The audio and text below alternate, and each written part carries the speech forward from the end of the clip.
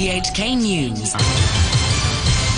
It's 1 o'clock. I'm Andrew Shirovsky. The top stories: the Chief Secretary says people will have enough time to prepare for the upcoming mass COVID testing.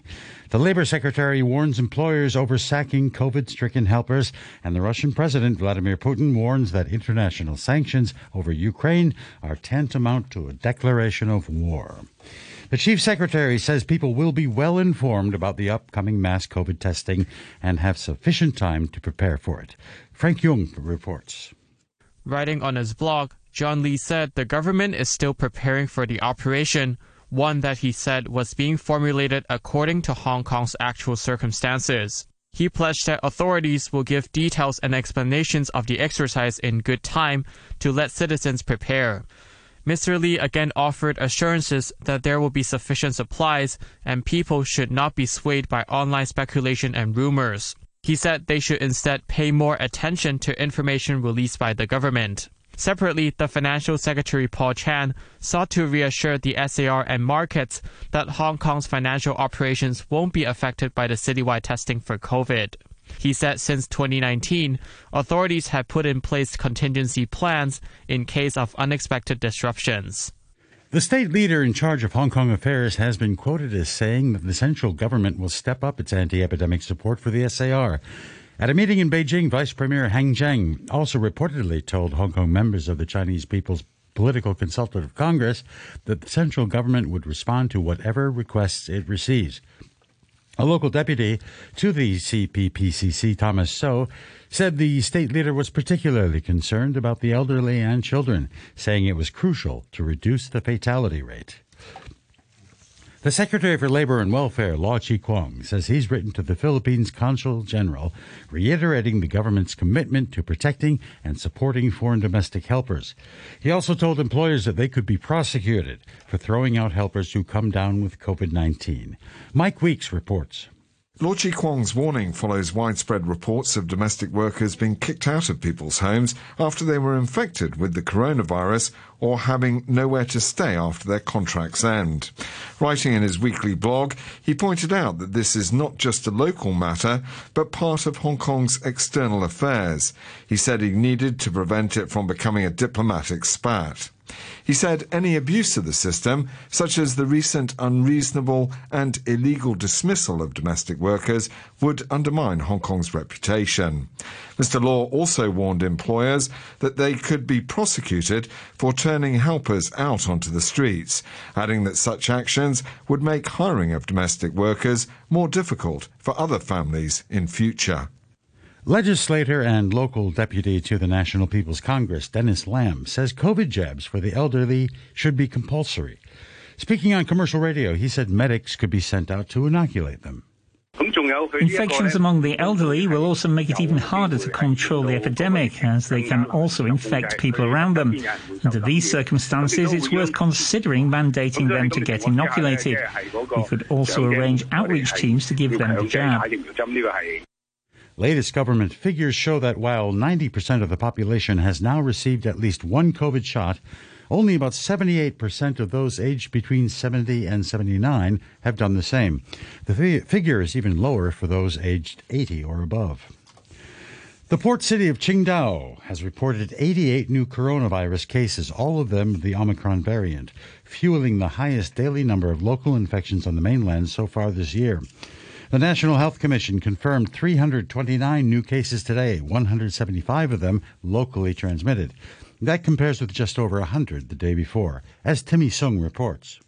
The Qingdao Municipal Health Commission said the outbreak in the city is mainly among middle school students in Nai Si County. An official from the commission told a news conference that a second round of mass testing in Nai Si County will be launched on Monday, adding that there was no major risk of further outbreaks. China's dynamic clearance approach to COVID-19 aims to shut off transmission routes as soon as new cases are detected, but the Qingdao outbreak has helped send the mainland's total confirmed local infection count to its highest since December the 31st. The other cases reported were mainly in Guangdong, Hebei and Jinan provinces. The number of new asymptomatic cases, which Beijing does not classify as confirmed cases, stood at 209, compared with 166 a day earlier. The mainland has so far confirmed nearly 111,000 cases of COVID-19 and 4,636 fatalities. President Putin has escalated his rhetoric against international sanctions, saying these are tantamount to a declaration of war. The Russian leader also warned the West of a wider war if a no-fly zone were set up over Ukraine. But Mr. Putin held his first face-to-face meeting with a foreign leader since ordering his forces to move into Ukraine, holding 3 hours of talks with the Israeli Prime Minister Naftali Bennett, who has offered to mediate the crisis. The BBC's Tom Bateman reports. Israeli officials say Mr. Bennett flew to Moscow early in the morning before meeting at the Kremlin with President Putin. They spoke for 3 hours, an extraordinary event given Russia's growing diplomatic isolation. Israel has deep relations with both Russia and Ukraine, and Mr. Bennett has been trying to position himself as a potential mediator in the crisis. His officials say he had a call with Ukraine's President Zelensky after the Kremlin meeting and is heading to Berlin to meet German Chancellor Olaf Scholz. Israel believes it can act as a bridge between the West and Moscow and says the White House gave its blessing to his meeting with Mr. Putin. Russian forces have continued their offensive against Ukrainian towns and cities, with heavy bombardment reported northwest of Kiev. A BBC correspondent in the town of Irpin says a steady stream of people have been fleeing on foot. The former Ukrainian president, Petro Poroshenko, has been coordinating the evacuation of Irpin. The Russian is completely bombing with the air bomb, with the missiles, the civilian people. And you see all these people are suffering from that. And this is completely unacceptable. Skier Zhang Menqiu has won China's first ever gold in Winter Paralympics alpine skiing competition. Zhang clocked a winning time of 1 minute and 13.54 seconds in the women's Super G standing race at the Games in Beijing. Marie Boucher of France took silver and Canadian Alana Ramsey bronze. Football now, and Chelsea ignored the drama over Roman Abramovich's decision to sell the club with a 4-0 rout of struggling Burnley, while Leeds manager Jesse Marsch suffered a 1-0 defeat at Leicester in his first game. All Premier League captains wore armbands in Ukraine colours this weekend, and clubs held a minute applause in show of solidarity. Russian oligarch Abramovich is putting up Chelsea for sale amid fears that he may be sanctioned for alleged links with Russian President Vladimir Putin. Chelsea's third successive league win moved them 6 points clear of fourth-place Manchester United. Reece James opened the scoring for Chelsea, and manager Thomas Tuchel singled him out for mention. It's incredible how much quality he brings to the team, and you keep forgetting it because it was like 8-9 weeks out, and we kept on winning and kept on producing results, and then you start to adapt to the situation and get used to the situation, and suddenly he comes back and shows what an impact he can have, and I'm happy for him to come back like this. It's brilliant. Newcastle extended their unbeaten run to 8 league games with goals from Ryan Fraser and Fabian Schär, clinching a 2-1 win against Brighton at St. James Park. Newcastle are now 7 points above the bottom three. Here's Newcastle boss Eddie Howe. To go any length of games unbeaten in the Premier League is very difficult because you're always a game away from a very difficult opponent. I thought Brighton were today. I thought they played well. Very much a possession-based team. We found it difficult with the 2-goal lead to control the game in any way, but what we did have to do is defend very well, and I thought especially when the game went 2-1, I thought we did that really well. Liverpool's Sadio Mane sealed a 1-0 win in the late game against West Ham that moved the Premier League title chasers within 3 points of leaders Manchester City, who host Manchester United tonight at home.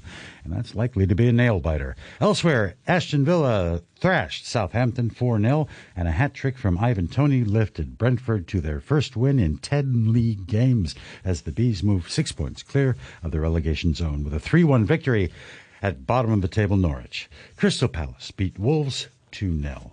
And to the weather, mainly cloudy, dry with sunny intervals in the afternoon, moderate, fresh easterly winds, occasionally strong offshore and on high ground at first. There will be rain patches tomorrow morning, becoming fine and dry in the afternoon, cool mornings in the following couple of days. The temperature right now is 21 degrees Celsius, relative humidity 67%. And to end the news, top stories once again, Chief Secretary says people will have enough time to prepare for the COVID testing. The Labor Secretary warns employers over sacking COVID-stricken helpers. And the Russian President, Vladimir Putin, warns that international sanctions over Ukraine are tantamount to a declaration of war. And that's the news from RTHK. RTHK Radio 3. Ladies and gentlemen, this is a journey by DJ. A journey which along the way will bring to you new color, new dimension, new value, and a new experience.